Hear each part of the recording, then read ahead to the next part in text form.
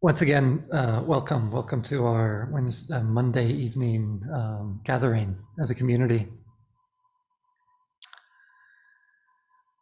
And tonight, for the reflections, I want to share. I wanted to share them around a key word that the Buddha uses to describe the unfolding of this path.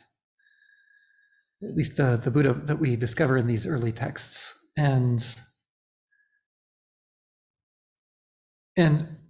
understanding. To understand this one word, what I wanted to use was a few images he uses to convey the felt sense of this word. And the reason I want to take a while with this one word, the word is bhavana, is because getting a sense of, especially the images that he uses and some of the felt sense of it, has been so helpful for me for understanding the unfolding of this path, and also the things that it's been helpful for me to remember on this path. This word bhavana is used, it's a Pali being the early scriptural language of Buddhism, or one of the early scriptural languages. It's used differently in different contexts.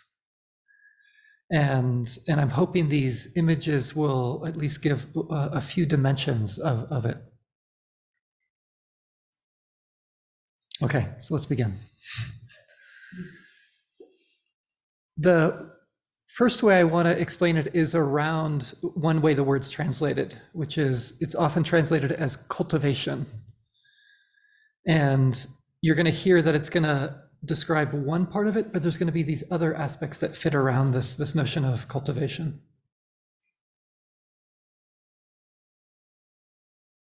And in order to get a feeling sense of cultivation or bhavana in this way, what I invite you to do is to imagine the Buddha using that in his context. And I got this from this author, Glenn Wallace, which I so appreciated. Like if we were to imagine the Buddha, here he is, he's hanging out with the monastics, teaching.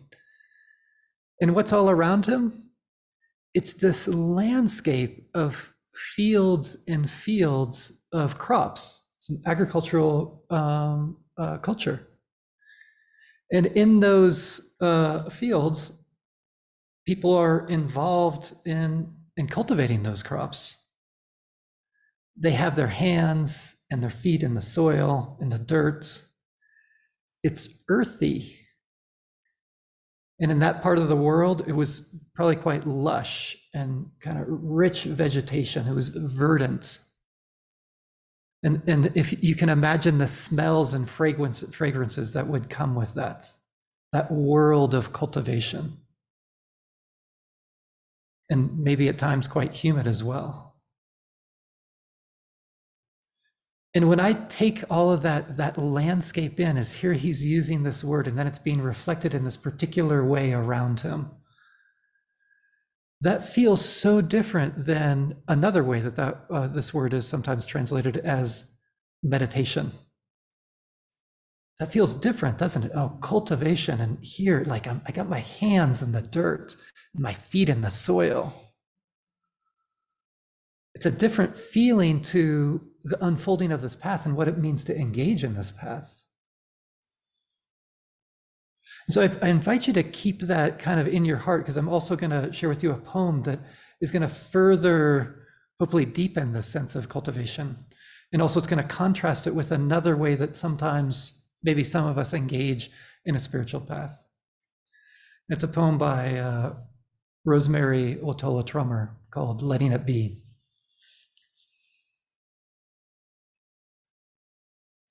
She begins, "There is a carpenter in me with an impressive tool belt. She thinks she can fix everything. Every time there's a leak in the ducts, she blames the darn condensation and whips out her metallic tape. And when there is a heartbreak, she mumbles something about not meeting code, then takes note of all the cracks, all the places where it's falling apart, and gets to work. Cleans up and preps new concrete to hold things together. I know she's doing what she knows best. I know she has good intentions. But today, while she runs off to seek just the right hammer, just the right nails, I take those leaky ducks and that broken heart into the garden and dig potatoes. The soil is cool and slips soft through my fingers as I sift for yellow fingerlings and red-skinned Desirees. There is a gardener in me who doesn't try to fix anything. She says in a quiet southern drawl, "Sweet thing, bring all that brokenness here and let it walk amongst the sunflowers. Let it weed the carrots and pick some calendula bouquets."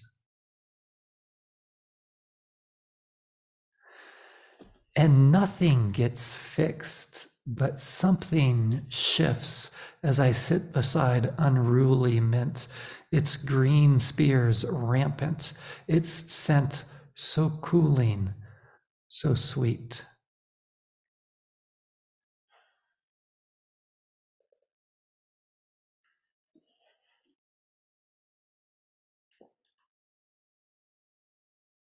Isn't that great? Nothing gets fixed, but something shifts. To me, that's more of the felt sense of the unfolding of this path. It's like allowing a shift to happen, like the way it does in gardening, the way it does in those earthy, verdant fields filled with growth and blossoming. I love this distinction between fixing and allowing for things to shift through cultivation, through getting my hands in the soil. And maybe you can relate to this. When I reflect on this, it feels really different when I'm trying to fix something in my life rather than allowing something to shift through cultivating the conditions that support that shift. So fixing, it's, in this context, the way I'm using it, it's like I have this problem. Let's say my mind's continually lost in worry, or I'm hooked by some frustration or irritation, whatever it is, pick your favorite hook. Oh, here's this problem here. And then you know what happens? I want to fix it. And what do I mean by that? I want to control it, is what I'm really looking for. So it will go away. I'm wanting some kind of control, and I'm looking for it through fixing.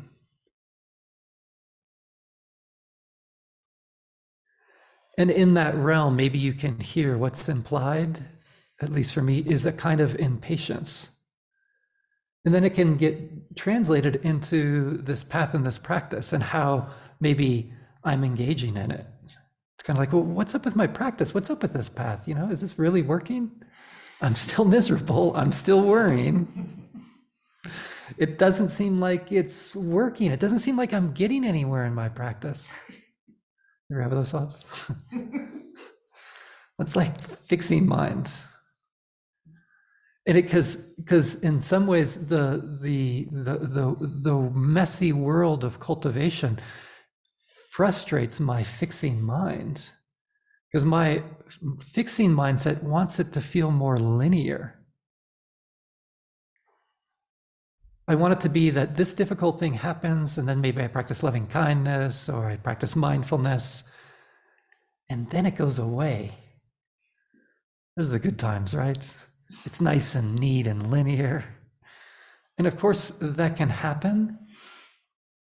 But following this path and this practice might be something really completely different than that, even though there's times of that. And that the Buddha is pointing to this process of cultivation that's so much more complex. It isn't linear. I get the soil ready, right? It has to be a right consistency, maybe put some compost in it. And then there's a whole process of composting, right? And then finally you plant the seeds, they begin to sprout. And it's here in Flagstaff in the spring. You forget about late frosts, maybe late at night. Your partner kind of yells and screams and yelps. You go out with the sheet, that's what we use. I don't know how effective that is to keep them slightly warm. Some kind of wither away, some survive. Right, you take the sheet off, they grow, the sun comes, you water, so you notice them grow. The freak hailstorm happens. The leaves get damaged. You tend to them. This is the realm of cultivation, isn't it? It feels like that. And for me, practice feels like that, doesn't it? You have the smooth days where you sit on your cushion or you feel like you are in contact with your kindness and compassion. And then the other days, it's just a storm. That's so different than the world of fixing. That's the world where I'm getting my hands in the soil and my feet in the soil. It's the feeling on this path of, right, you know this, 2 steps forward, 1 step back. Or maybe it's then 2 or 3 steps back and 1 step forward. Maybe 3 or 4 steps forward, 1 step back, 2 steps forward, 3 steps back. That's the path. It's not linear. At least it hasn't felt that way for me. It feels more like gardening, like being in the fields. And what cultivation bhavana reminds me is I am not in control of this process. And this is one of the key things that we're trying to realize in this path, in this practice. When the Buddha talks about not self, it's interesting. One of the things that he's trying to point to, and this gets confusing because the way the Buddha used the notion of self compared to now was quite different. And what he was trying to emphasize in that teaching is, guess what?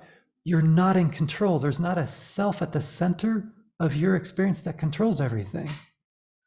And you got to really realize that just to practice on the path, you can influence experience. And that's where the key is. As a gardener, as one out in the fields cultivating this path is, yeah, I can influence. I just can't completely control it. It's really different when I know I can influence and I know I'm not in complete control. Yet fixing, in terms of the way I was mentioning that to me is the control mindset. Do you hear the difference here? And almost, it's like what the Buddha's trying to point to with this word bhavana around cultivation. I can't control, I can influence. It's messy.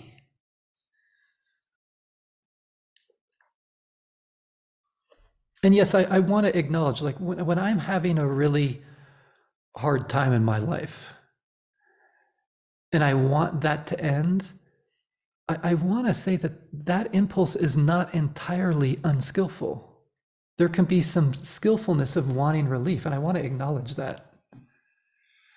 And when that's going on, I also want to acknowledge that part of the path is sometimes finding the quick fix that can give a little bit of relief, whether it's going for a walk or calling a friend.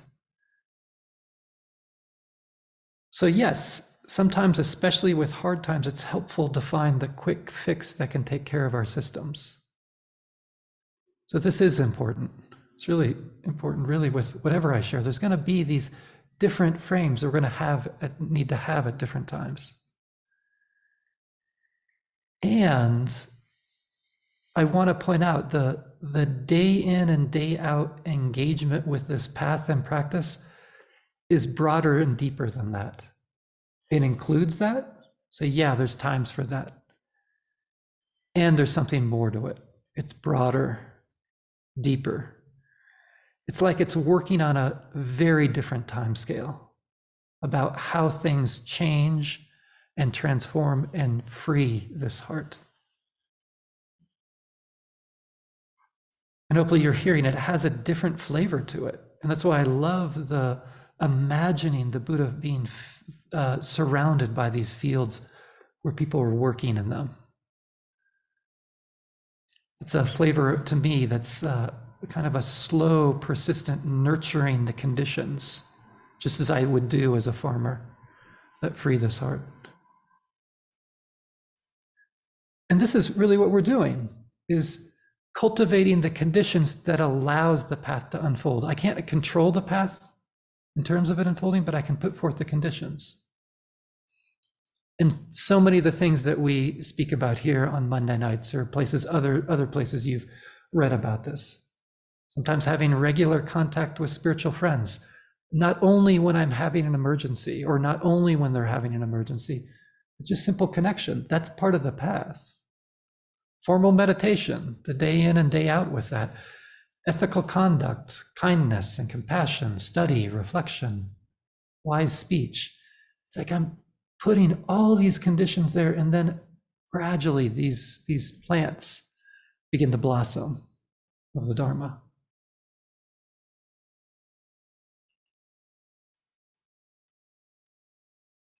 So that's cultivation.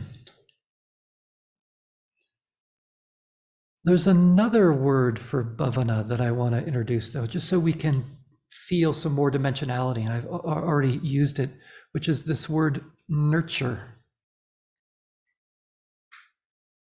There's a discourse called the Bhavana Sutta. So the Buddha's talking about Bhavana, about cultivation. And there's a couple different images, different similes there.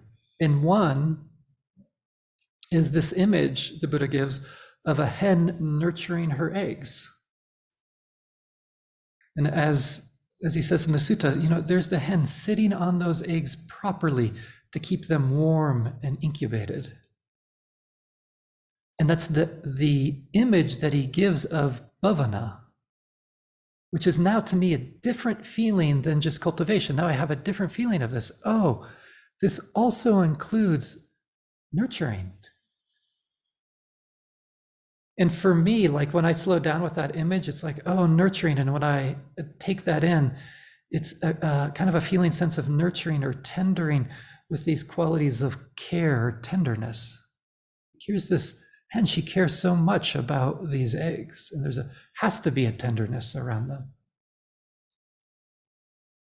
Not controlling, influencing with a flavor of kindness and care.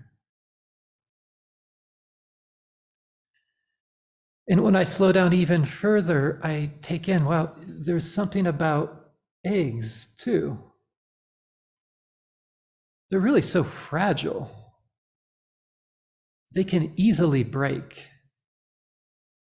And they're vulnerable. They need warmth, they need incubation.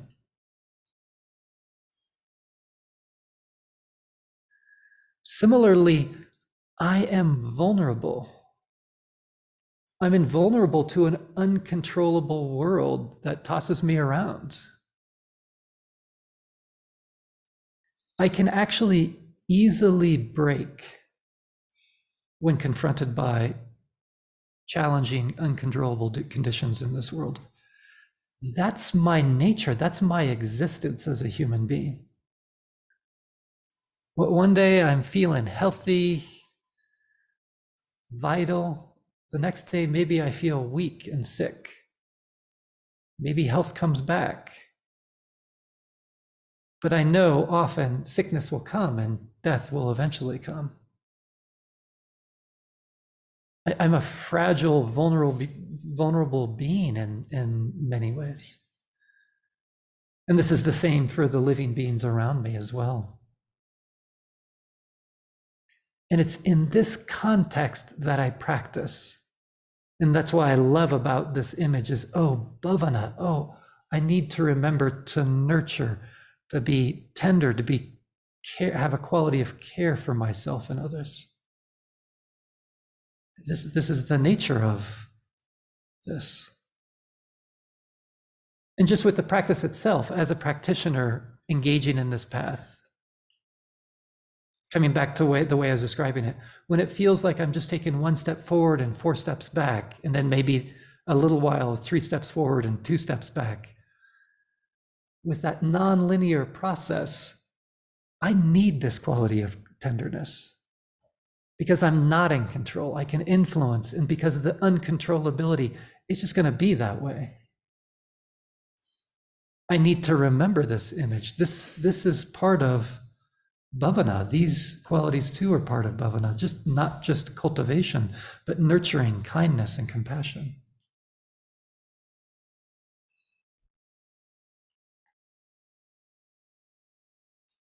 So again, cultivation,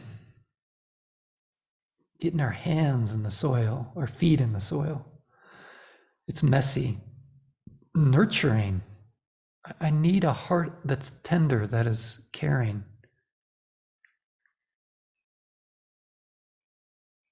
And then another piece of this is, with this image, I'm giving birth to something. I'm supporting something being born.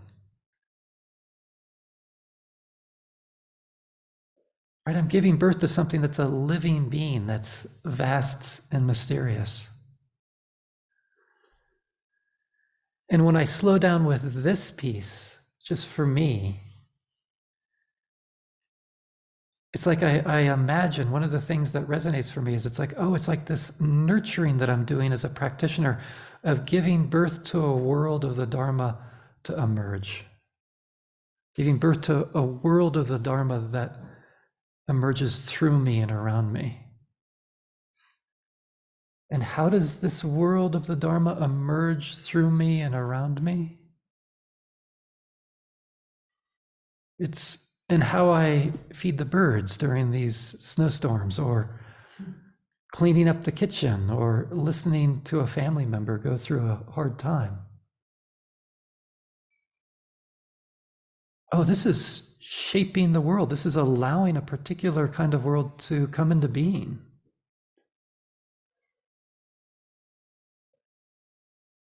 And I think sometimes this there can be this notion that mindfulness is a tool I use to see my experience out there and the world out there more clearly. Actually, I'm probably one of the people who teaches this a lot. You have to be careful of teachers like me. And yeah, there's something helpful about that, I hope, at times. And I want to point out there's something misleading about it.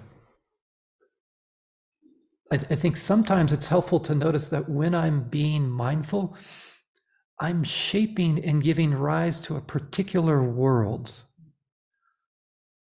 I'm shaping how I see and behold the world, and this is shaping and changes the world I inhabit or live in.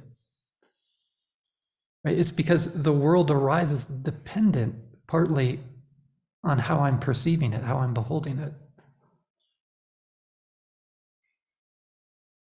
For example, one world that this mind can inhabit, it's a world in which I am running around in my life within a whirl of activity, getting this done and that done, thinking about this or that, or excited about this or that, moving around without really inhabiting my body. Sometimes that's the world I find myself in. I don't know if you've ever had that experience. No, never. Good. Yet there's another world, an embodied world that begins to form and shape that I can begin to give birth to by being mindful. Where I get a sense of the space around me, even the movement of my legs or my arms, and reaching or grabbing or releasing, or sitting and standing and feeling that within the body. Or when somebody shares something with me, right? And I don't know if you know that experience. And not only am I hearing it, but it's like I'm feeling it through my body. It ripples through my heart. And then I can feel that and pause and respond. I am influencing experience in a way that allows that second world to emerge. So yeah, noticing mindfulness is a tool, but mindfulness always also helps give rise to a different world. Those are entirely different worlds. They feel like that to me. And I maybe this is the bad news, maybe this is just the real news. We're nurturing or giving birth to certain kinds of worlds all the time. This is what's happening. It's just that I'm not very conscious of it. It's mostly worlds that have been chosen for me. It might be the world of being a consumer, being an individual, being a cyborg when I pick up my phone. A world of scientific materialism that's a world that's inanimate, not alive. What world do you want to nurture, that you want to cultivate, that you want to influence into being born, into giving rise to? So this too is bhavana, it's cultivation, it's nurturing and tenderness. And it's also this activity of giving birth to. I'm not in control, but I can influence.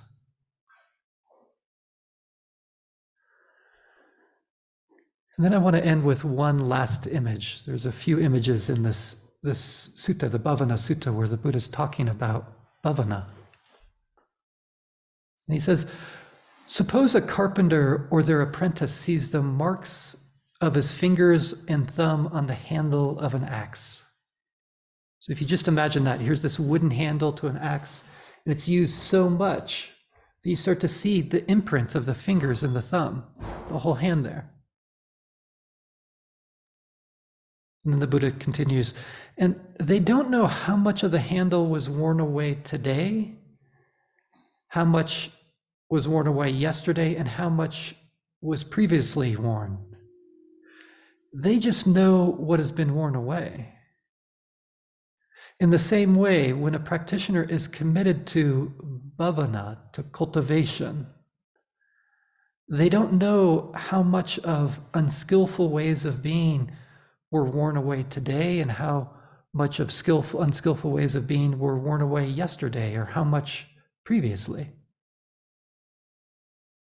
They just know that it's been worn away.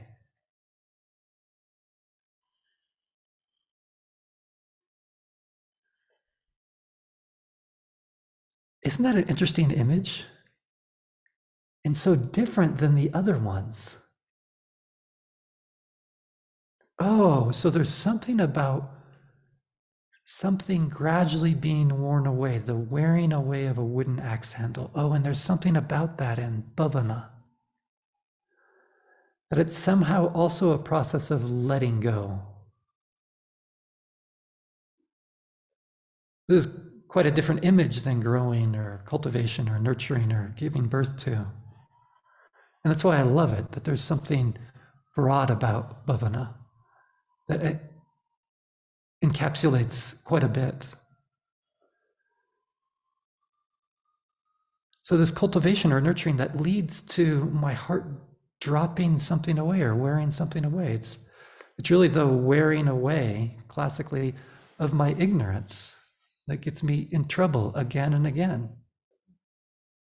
It's the wearing away of my reactivity, the frustrations, the irritations, the habits of worry, the habits of judgment or shame. It's the wearing away of the tangles that can happen in our hearts and minds. Or just to go back to this giving birth to, when I give birth to something, it also wears away those other worlds. The worlds where I don't know if your mind's like mine, like I have those conceptualizations about this person or that person. It's like I know I have them figured out and I know what works. I know what number they are on. They are on the Enneagram, right? That's how it works, right? Once you know somebody's number or their sign, you know them. in the confinement, or the confinement that happens when I do that to myself. It's like I put myself in a small box with those conceptualizations, or another person. To have that wear away and to be able to relate more deeply with others and myself.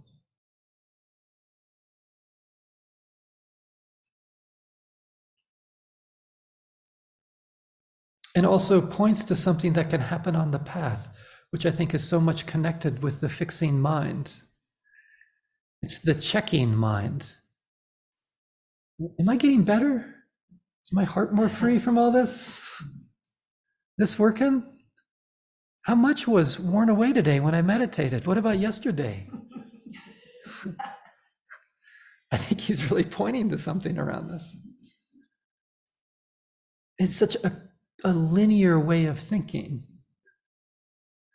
rather than this broader sense that there's a much bigger kind of rhythm that's going on here, much broader sense of time.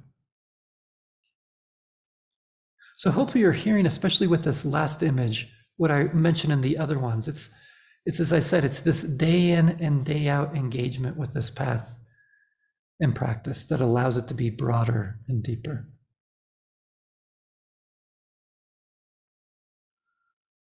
So to remember, what I try to remember is I'm just looking for drops, as it said in one of these sayings. Just drop by drop is the water pot filled. Just a drop of kindness, just a drop of compassion, a drop of mindfulness. Because sometimes it can be like, okay, I'm going to be kind today. And then if you get a few moments of kindness, it's like, it's not worth it. It's like, you got to be kind all day for it to work. But the Buddha's pointing to something different here.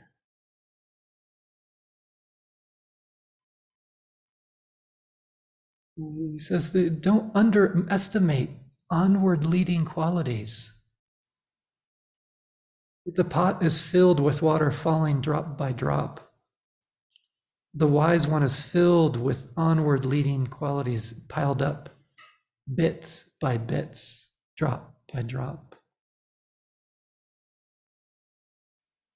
So may our hearts be filled drop by drop with these onward leading qualities, really for the benefit of all beings.